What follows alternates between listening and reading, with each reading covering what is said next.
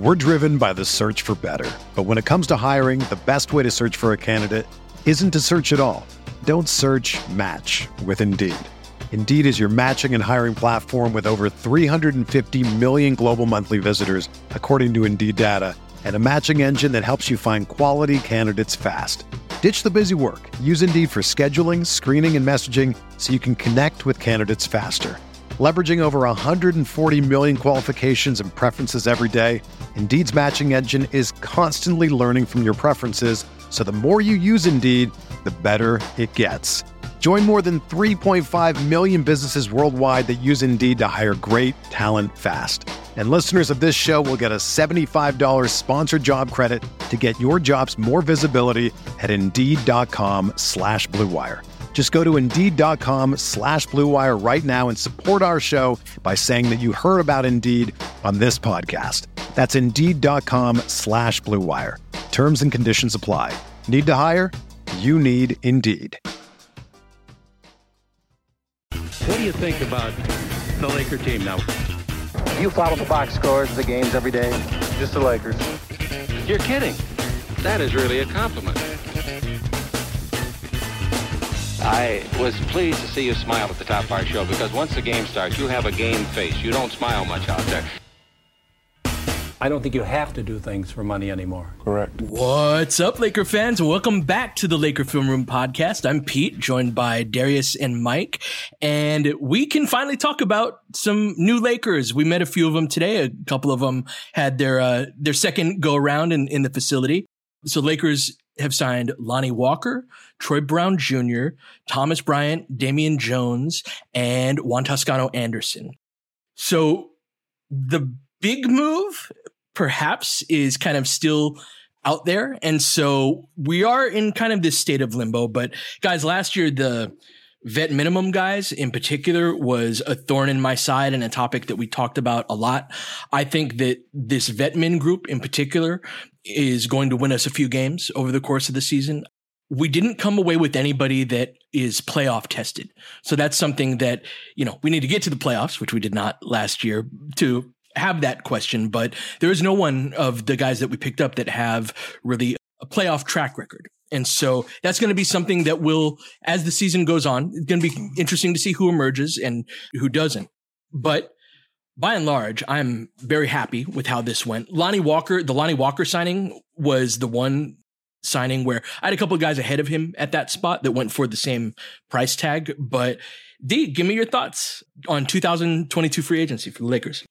So I think we should start with themes, right? Instead of breaking down individual guys, because I think clearly, Mike, there was a pivot, right? There was a pivot in terms of Pete mentioned last year's veteran minimum guys, and there was a theme with those guys as well, right? There were a lot of veteran types of guys, a lot of former Lakers, a couple of guys who were drafted in or around LeBron James's draft year. And so LeBron James is an outlier in terms of how players typically perform at that age. And when you have that much experience, and there was a big shift, Mike, and I know you were there today and you've been around the facility and you've talked to people around the team. And so for me, my first thing in terms of my first thought was just the shift towards youth, so you talk about like not a lot of playoff tested is because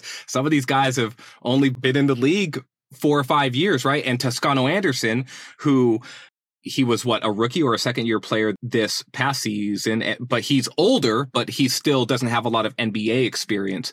And so for me, I'm looking at this as a clear idea that the team may have learned some lessons from last year in terms of youth and athleticism and guys who might play with more motor or have more legs and have more to give on a night-to-night basis. So, Mike, I'd love to kick it to you here just to sort of hit on that point first and just get a sense if that was something that folks have been talking about out loud as something that they were after. Well, first of all, Darius, it's good to see you. I know you're on vacation, and it's a pleasure to actually have you on the screen. that Twitter app been a little hot on the phone, or how much you've been trying to put that thing away while you've been out there at Niagara Falls and such? So look, I've been looking because this is not a busy time for the pod. We have taken some time off, but as that old NBA commercial said, basketball does not stop. And basketball's in my veins. And so have I gotten a couple of side-eye looks like, why are you on your phone? Yes, Mike, I have gotten a couple of side-eye looks about why am I on my phone? And I have been monitoring free agent movement and the rumor mill that active. Pete alluded to. Yes, yes, it is. All right, cool. Well, except my texts are coming in at like 3 a.m. for you guys now instead of, normal times. I'm sure you're getting them at like, what is D doing texting at some random morning hour? That East Coast life for sports is not it. That is not. It's not it. So, all right, a couple things. Now, you hit on some of the themes, and certainly the youth, right, and the athleticism. That was a direct goal, and I think that was something that we had talked about. Now, there are a couple of things that are still lacking, and there are still some moves to be made, as Pete alluded to. But just it's a pivot back towards the types of guys, even if a bit younger, right? But the types of guys athletically and physically that they won the title with. The caveat that Pete also mentioned, with much less experience, right, than a Danny Green, for example, or even a KCP at that point of their careers. But that at least had to be the starting point. And I think that Juan Toscano Anderson summarized it pretty well. And he is the one guy. So he did, of course, just go through the playoff run with Golden State, but he didn't play much, which, Pete, I assume you meant, right? He wasn't like he was out there on the floor. That's what I mean is like a main rotation guy, someone who's been there, been on a title team or been deep in the playoffs, like as part of the rotation. For sure. So that, of course, is accurate. But going through that run, though, I think, and also this is just part of how JT is wired, he knows what his job is. He's coming in here and he said it. The unicorns are going to be the unicorns. LeBron's going to be LeBron. AD is going to be AD. The rest of us need to be supporting of that. And that's what I think watching last year's team was so frustrating, because here LeBron and AD doing all the little things and everyone else is like, hey, I'm over here. I'm ready to shoot. Or, I don't know if I'm going to die for that loose ball. That's not really the kind of player that I am. So that kind of thing, I think, with, not that Lonnie Walker specifically was that type of player in San Antonio, but after having spoken to Darvin Ham, that's the kind of guy that he already understands that he needs to be on this team. Now, he also needs to hit shots, but he needs to be one of those dirty work guys. Troy Brown Jr., from the jump of his interview, said, I am here to play a role to support what LeBron and AD specifically are doing out there. And Thomas Bryant, same thing. Damian Jones, same thing. So that, I think, is a good place to start. LeBron, AD, and we'll see again about the whole Russ question. But you guys kind of break down the defense just by being who you are. We're going to go to all the other spots that are required to do so. And I think that's one very clear sea change from last year's roster, Pete. Yeah, a great deal more defensive talent coming in with the vet minimum guys, especially in that respect. And I think that collectively what they form is they've kind of given us an idea of what the shape of the team is going to be. This is something that I talked about last year. I'm fairly certain that we're going to be a big team next year and that AD is going to start at the 4. I think the duo of Damian Jones and Thomas Bryant in particular, I love that combination. And I think of them, especially for vet mins, right? Exactly. It's almost like with Lonnie Walker. I don't know if that's the resource that you would have spent there, but if you're going to tell me that I also get Jones and Thomas Bryant, and then even Toscano Anderson, right, and Troy Brown Jr. on vet mins, and just add those 5 up for the contract structure. Like, I don't care who gets the vet min. Like, that's good. I like that. Very much so. And they're complementary, right? Like one of the things that stood out to me is, so Thomas Bryant is one of the few players around the league that I had been around when he was a younger player, like up close, right next to, and then he left for a few years. He came back and I'm like, this dude's way bigger than he used to be, right? He was just like noticeable in person that he's a bigger version of himself. And obviously you see it on TV, but it's just not quite the same. And so he's that bigger type of big that I suspect would be the early leader to start next to AD.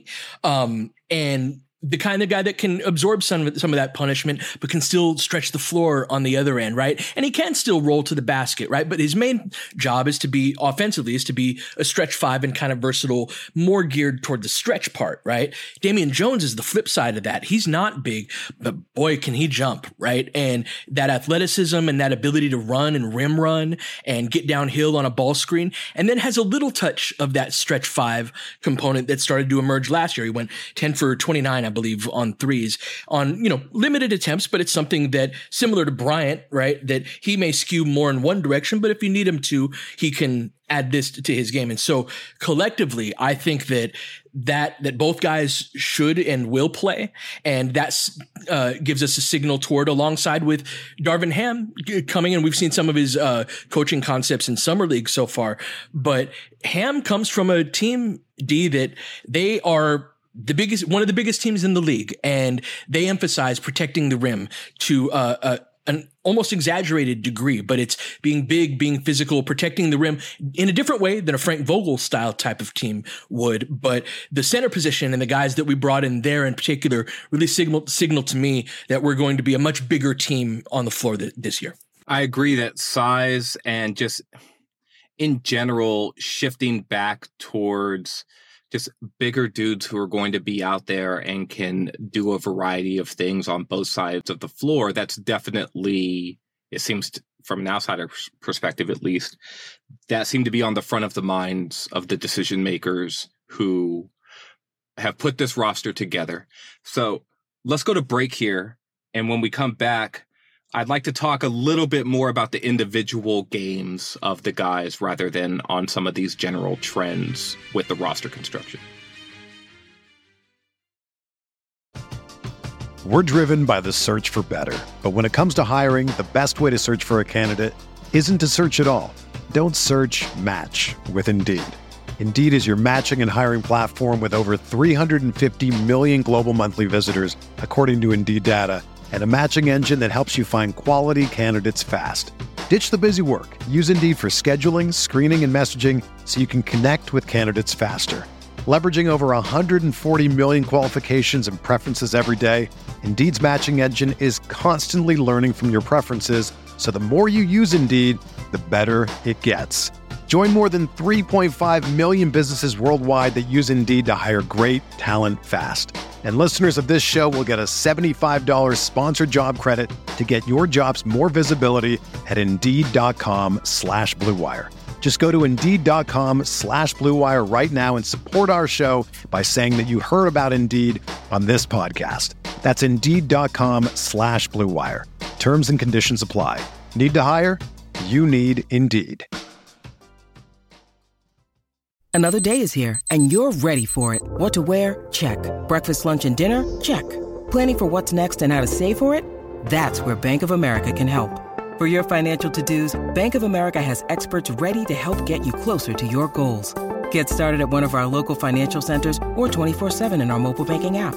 Find a location near you at bankofamerica.com/talktous. What would you like the power to do?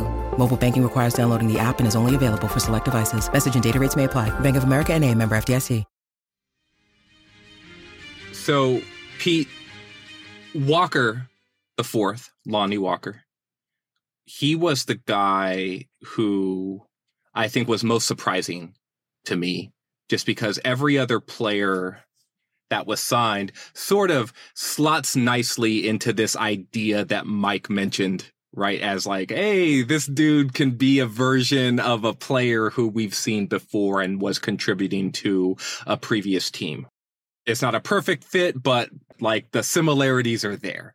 Walker, to me, he's sort of a flyer, right? On like a guy who was a mid-first round pick. He's played for a good organization. He has some pedigree, but he wasn't necessarily a name that was maybe even in the top 5 or 6 guys that I had considered an option for this position, because I was looking more at classic 3-and-D guys. And so he was also kind of late in the game, unrestricted, right? So he wasn't someone that I think was quite as like on the radar, like, because usually restricted guys don't move as much. So he was kind of a late comer on the free agent market. The Spurs waived him after they made the DeJounte Murray trade, right? And kind of signaling the direction that they were going in, and they were going to have more picks. They were going to have more young guys. And so he was one of those, they renounced his rights was that what it was officially? Yes, he would have been a restricted free agent, Mike. And his qualifying offer was right around the same amount of money that is the taxpayer mid-level exception, right? And so for Walker, in terms of a contract, is probably a wash. But he was sort of like Kendrick Nunn last year, actually, where he very late in the free agent process, the Miami Heat renounced his rights. And that made him available for the Lakers to sign for their tax level, mid-level exception last season. So, Pete, I want to kick it to you back here, though, just in terms of Walker, because he was not on my radar originally. I was, again, looking at more classic 3-and-D sort of guys who would slot in just more naturally. And Walker, I think, is someone who had a pedigree of someone who might be like, hey, if not a go-to scorer, then like maybe a shot creator who could do some things off of the bounce, high flyer in transition, a lot of like a broader skill set that you don't typically associate with like a 3-and-D guy. And so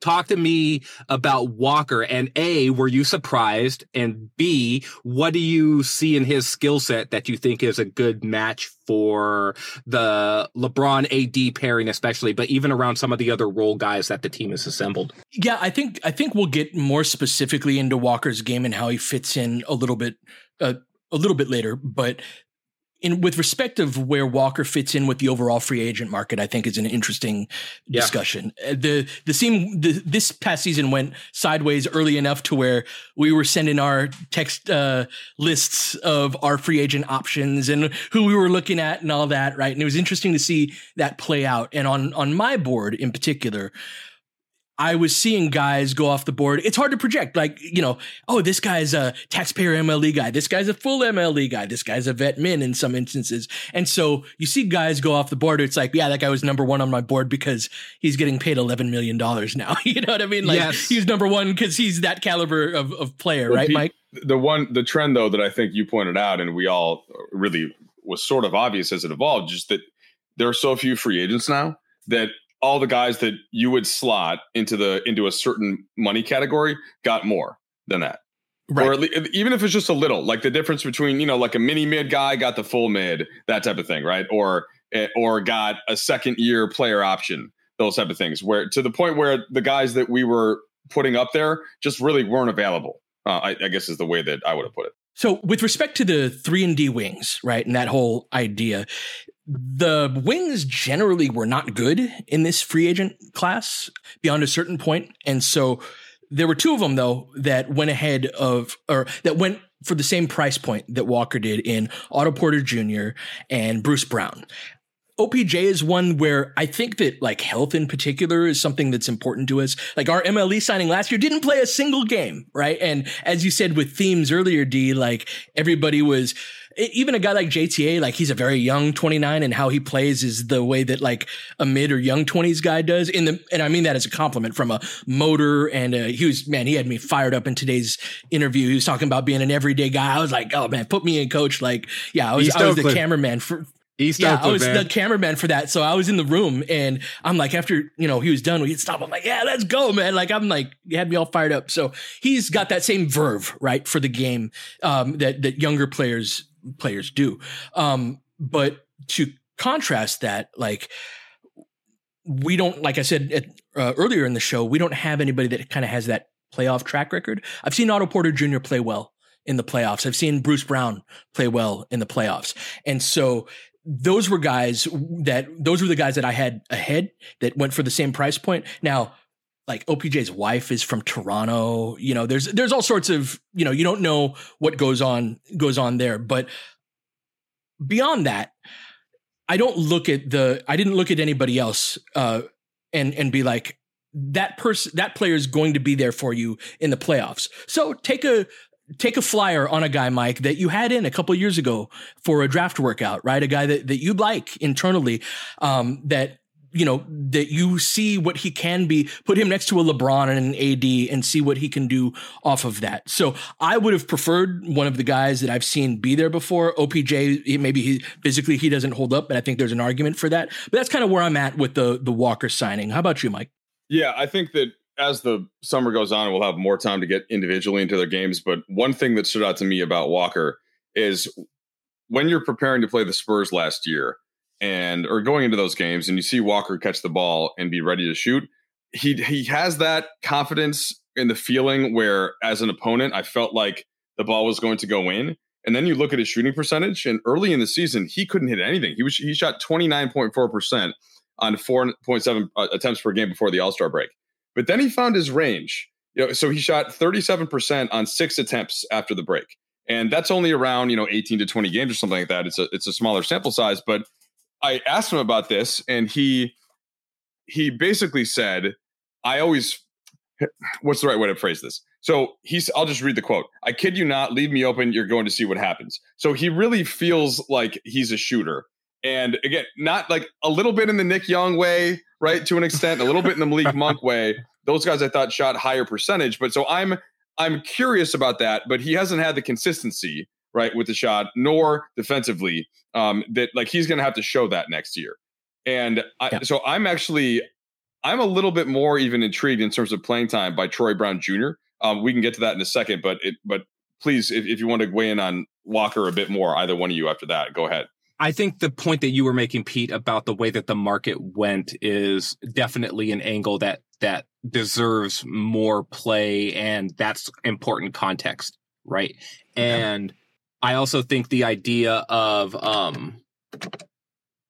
getting sorry, my lights went out. I'm in the car. Darius is stuck in the car, but yeah, Darius is a trooper, man. He's in a car in a garage somewhere in Toronto, Canada, trying to make this happen. None of us have been off for a few days, so it doesn't matter. And what was that, Mike? I was wondering, are you at Drake's house? I am not at Drake's house. Magic dropped me off the yacht to do this. Yeah, yacht season is begun, bro. It is. Right? There was no Wi-Fi there for some reason. It kept crashing. So I'm sorry. We were totally talking about Walker.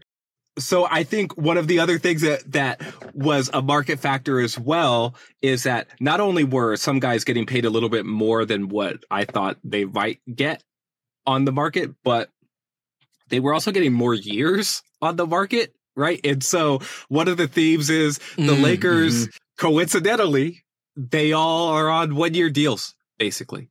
And there's reporting that's been out there around the idea of potentially not wanting to take on more long-term money.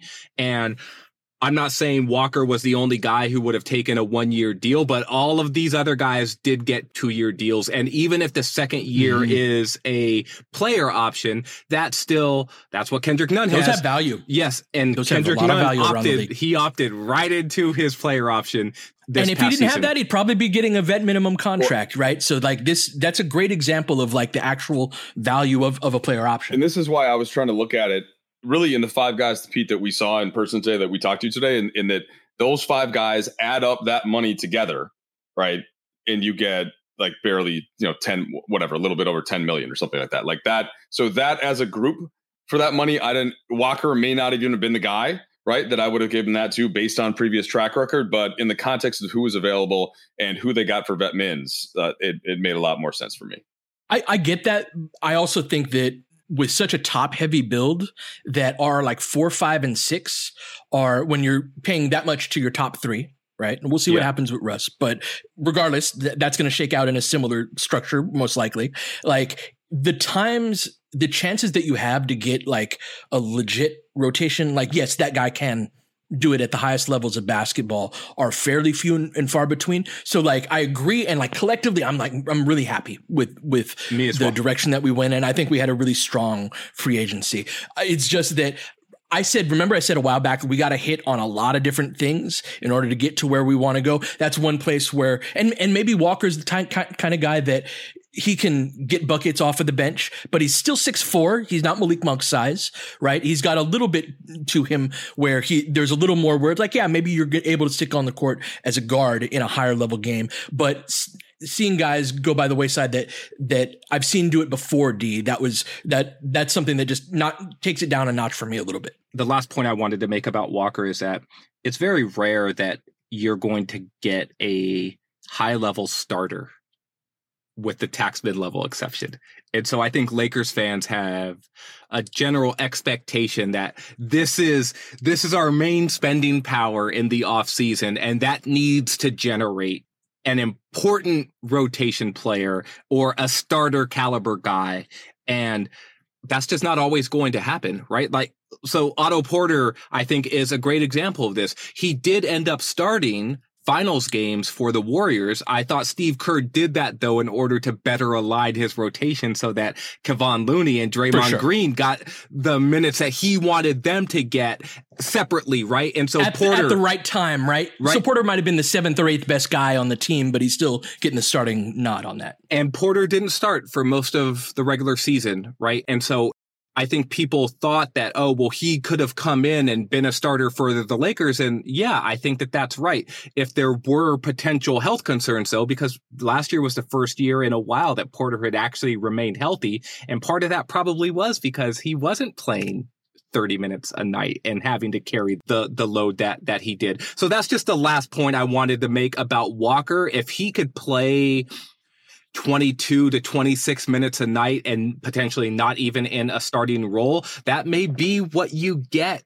for the taxpayer mid-level, and that's expected return. And so I sort of forget what his production is. I sort of just wanted to state that idea out there and just make sure that we're calibrating our expectations correctly, that just because this was the main thing that the Lakers had to use in order to sign a player, that doesn't necessarily mean that, this is their 3rd best player now or their 4th best player now, because that's not necessarily how this stuff works all the time. Let's take another break, and when we come back, let's talk about the roster as a whole. When you need mealtime inspiration, it's worth shopping Kroger, where you'll find over 30,000 mouth-watering choices that excite your inner foodie. And no matter what tasty choice you make, you'll enjoy our everyday low prices, plus extra ways to save, like digital coupons worth over $600 each week. You can also save up to $1 off per gallon at the pump with fuel points. More savings and more inspiring flavors make shopping Kroger worth it every time. Kroger, fresh for everyone. Fuel restrictions apply.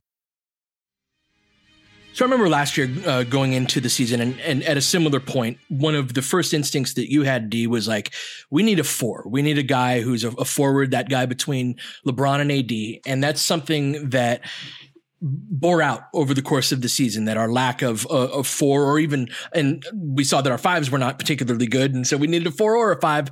That spells trouble. I'm curious. Let's start with you, Mike. Is there anything I feel like we're in kind of this in-between stage, and I think that the building of this roster will happen over time, even all the way up to the trade deadline and the buyout market next year, right? So there's a kind of a gradual progressive thing. But when you look at this roster as a whole, is there anything that stands out to you like, we need this kind of guy, or we need this type of, or we have too much of this or too little of that? Well, other than LeBron and AD, I don't know if there's still that 4-5 type player, like that additional 4-5 type player. Like you could see Toscano Anderson, really scaling up in certain small lineups, but more likely, especially if it's a key lineup, then you're going to have LeBron and AD on the floor anyway. And then that defensively becomes more like your 4-5. So, same thing, I think, with Troy Brown Jr., Thomas Bryant, how well is he going to move his feet on the perimeter? That's really probably, he's more like playing the 5 defensively there. Same thing with Jones. And then AD is essentially playing the 4. So, that to me is still a spot where you're not really where you were a couple of years ago. But since you do have LeBron and AD, if they're healthy, one of those guys throughout the whole game can play in that kind of a spot. And I don't want to go off of your direct question, but I am very intrigued by one of these guys we talked to today, and it's Brown Jr. So just a quick couple thoughts on him. He's 23 in the end of July. So like today he's 22, but to start next season, he's still only going to be 23, 15th overall pick in 2018. had some decent moments. I think people kind of forget in Washington because nobody watched that team and he didn't particularly stand out. He didn't necessarily play a ton, but he's got a little bit more to his game. Like he can handle the ball a little bit, maybe even be a secondary creator if he needed, like a point forward type thing.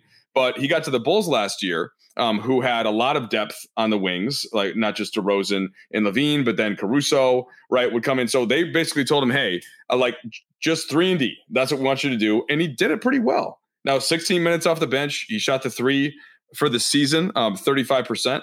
And that was struggling early, and then he shot 43% after the break. So I just like the gamble on somebody like that who's 22 again, turning 23. Mm-hmm. He's 6'6". He's shown some chops defensively.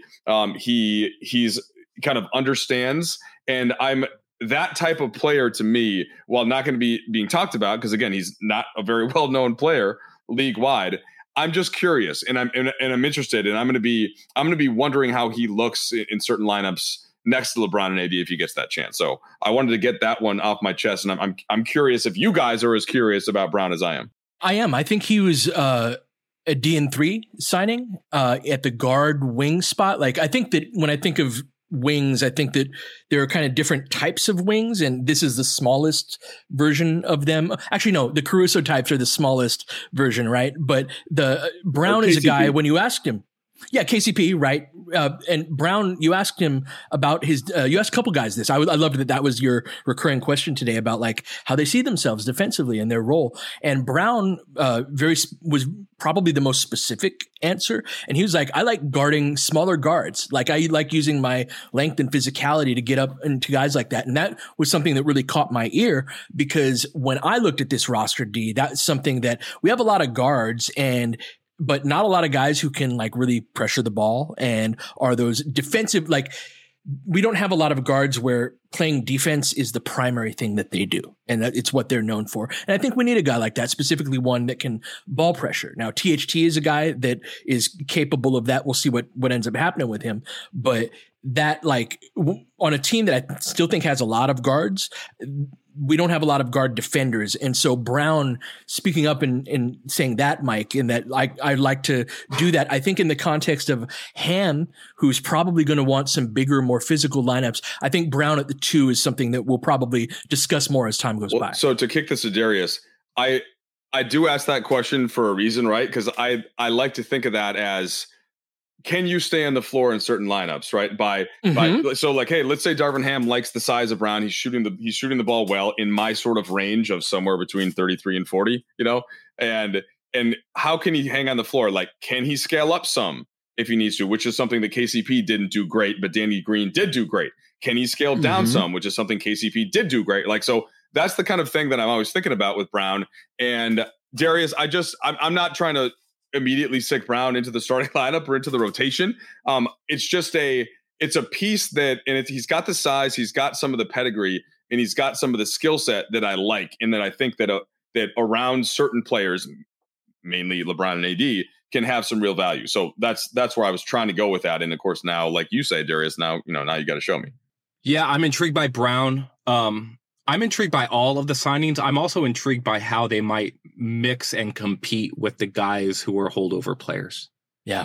And what that potentially means for the holdover players, and what that means not only if they stay, but how that might promote ideas about if they're more available to be moved for a different fitting piece.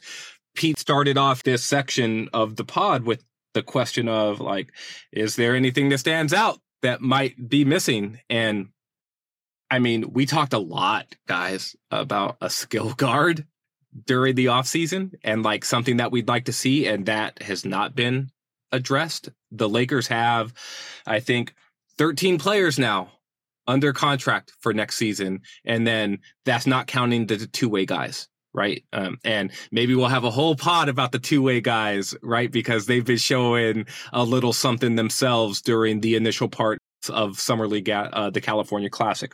But there's not a lot of pull-up shooting on this team. There's still a lot of guys who aren't necessarily great at creating jump shots like for themselves. Right.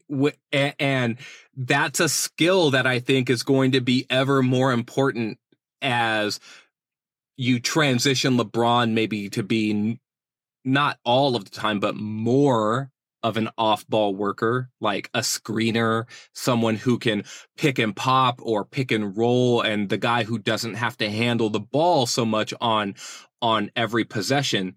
And I know that we've mentioned Russell Westbrook's name a couple of times, and there's a big TBD on what's going to happen with him out there. But the roster right now is 13 players deep. And in theory, the Lakers have typically liked to carry only 14 players. And so in theory, they could add like one more guy in free agency, and you would have to think like this will be the team going into the season, like until it's not. Right. And I think it's more appropriate to think of the team that way than to continue to hope that there's going to be some massive change or shift and then that not happen. And you're like, okay, well, this is the team. Like, we should have been thinking that from the beginning. And so I'm still interested in skill guard play and who, if anyone on the roster, is going to make any sort of leap in that area. And I would say that there are three candidates to me. Like, one of them is THT. He's a ball handler. He does some work off of the dribble. He's a natural sort of shot creator. The other guy is Kendrick Nunn. We didn't see much of him at all last season, only in preseason, and that was it. But he has a history of playing a little bit of that style with the Miami Heat. And the other guy is Austin Reeves, right? Who did a lot of ball handling and shot creation in college, but was more of an off-ball worker and did some ball handling late in the season for the Lakers as a rookie. And so I'm looking at the overall composition of the roster, Pete, and I'm sort of thinking about, okay, well, who's going to handle the ball when LeBron James and Anthony Davis don't? And who's going to create the types of shots that then help facilitate more success from LeBron and AD rather than always the opposite, right? Because as those guys age, there's something you do want to help compensate for them and accommodate them in ways to help promote their success and not just always rely on their success, even though we do acknowledge, like Mike always does, that like they are the engine. I do think that a trade is the most likely way to address that. But of the guys you mentioned, to me, clearly that's Kendrick Nunn that has that type of skill set, right? To be able to step up, to create shots for himself, to get to the rim and finish, who can shoot threes, and we just did not get to see him play last year. And I haven't actually asked if is he like doing everything right now? Is he 100% healthy? Like, I don't know that yet, right? That's something that I had meant to follow up with Darvin Ham in that piece that I did with him last week and just didn't get to. But Pete, that's where my mind went first in terms of that kind of the guy that you and Darius have been talking a lot about, that, you know, where you could barely get my focus away from a two-way wing. But yes, if pulled there, then I got to go to Kendrick Nunn. For sure. And that is, I mean, I guess the clearest example is, gosh, and even then, remember when Rondo just balled out in the bubble? Like, when Rondo was playing well, like, it just changed that team in ways where it's just a different team when you have a legit guard that can do legit guard things. And even then, he's not that pull-up jumper type of threat, right? But I do think that this team, I think we're kind of scarred by the horrendous shooting of last year's team. And really last year, we had a choice where we could either have NBA size on the floor, or we could shoot. It was very hard. And this was always the narrow path I was always talking about, where it's like, all right, Wenyen comes in. Wenyen is 6'9" and can sort of shoot, right? Like, that's all we needed. But we had so many guys on the floor who either were complete non-shooters or were poor relative to their position.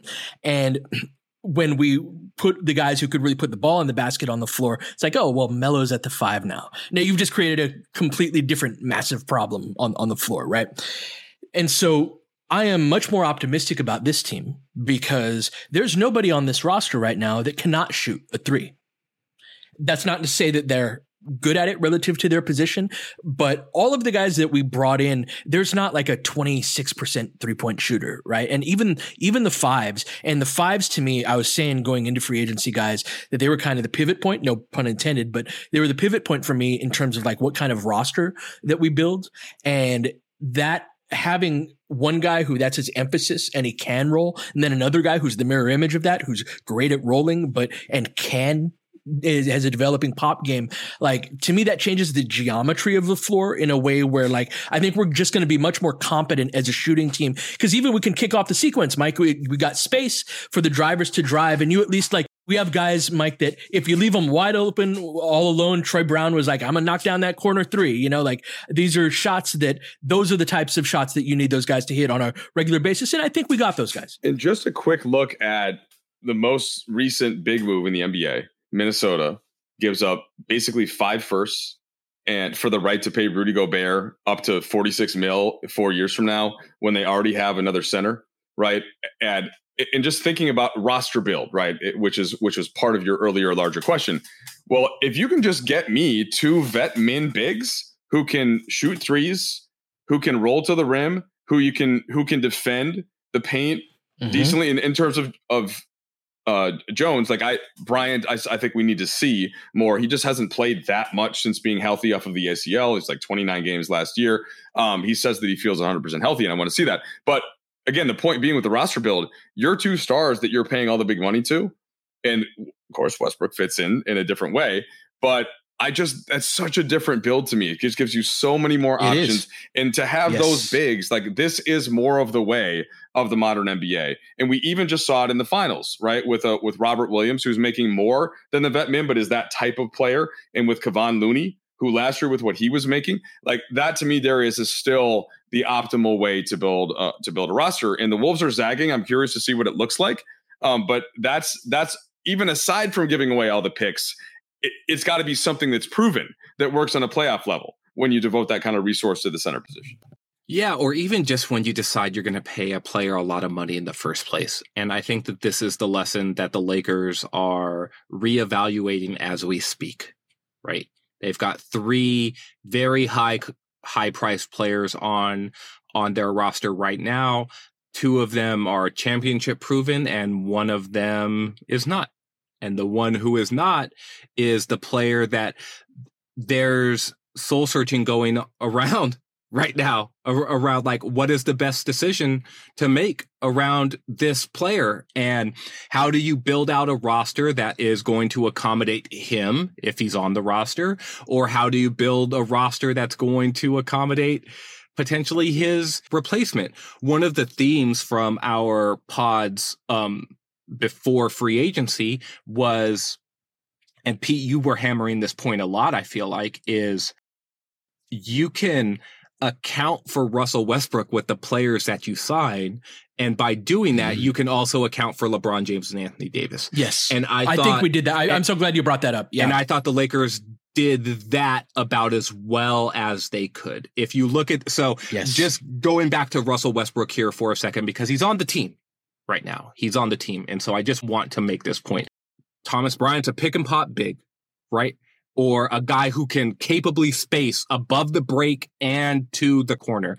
That fits into the style that Darvin Ham wants to play, but it fits into a style of play that's going to help Russell Westbrook as a driving player. Mm-hmm.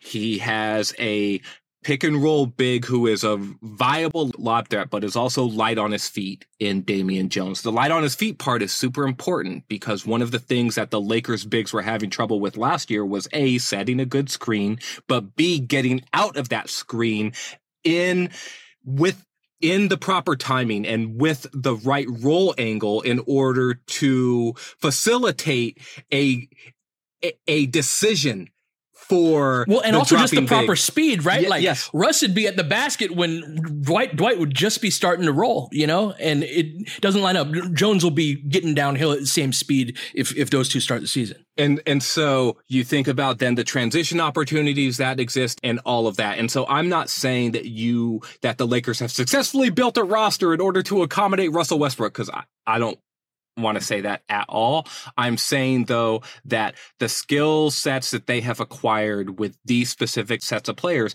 I think that they complement currently the team's highest paid players right now. And I think they're going to be useful to LeBron James and Anthony Davis. And if he's still here, I think they're going to be useful to Russell Westbrook too. And that should have been the first two names on that list. That's who you're building the team for, right?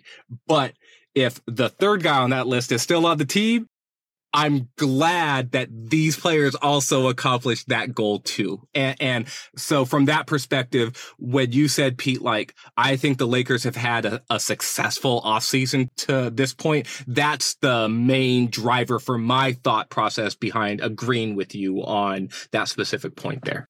Yeah, and I don't think it's over, right? I think there's a lot to still transpire within that, but I think we have a lot of flexibility in large part because we added athleticism and defense and the kind of guys that can play in a lot of different environments. So I'm excited to get into everyone. We're going to progressively over the next few weeks kind of get into every player individually. I've got a lot of tape to watch for sure. And we'll be back tomorrow. It's just good to be back in general.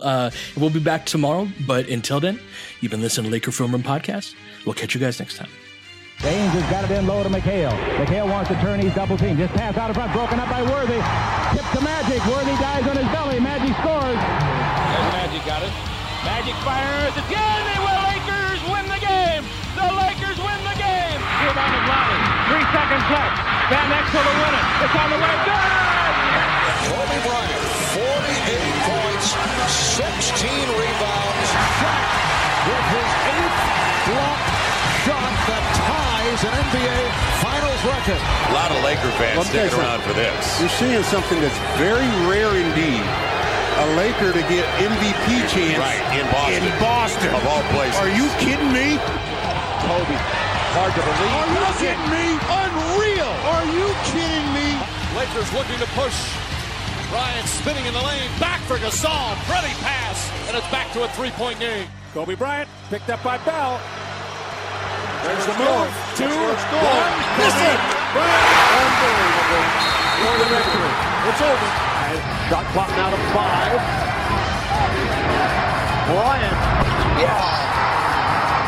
And that was a little tap to Alvin Gentry. Add insult to injury, Kobe. I mean, what a shot. I mean, you can't defend that. Are you kidding me? 2.1 seconds remaining. Denver a foul to give. Jokic trying to disrupt Rondo. He puts it in. Here's Davis, 4-3 in the win. Oh, it's good! Anthony Davis has won it for the Lakers! James again. Oh, he hits another one. LeBron James putting together a closing quarter against the Nuggets. This historic 2020 NBA championship belongs to the Los Angeles Lakers. The Lakers conquer the bubble, and banner number 17 will soon hang in the rafters.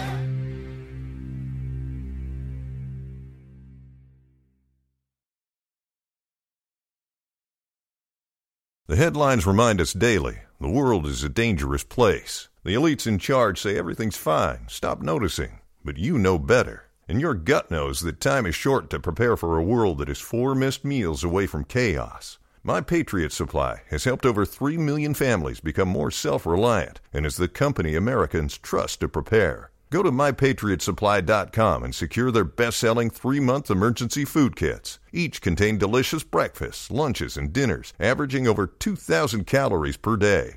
Secure at least 1 food kit for each family member. For a limited time, save $200, plus get free shipping on all their Ready Hour 3-month emergency food kits. You're not ready if it's not Ready Hour Foods. My Patriot Supply also has solar-powered generators, water filtration units, biomass stoves, heirloom seeds, and critical survival gear. Shop MyPatriotSupply.com today. MyPatriotSupply.com.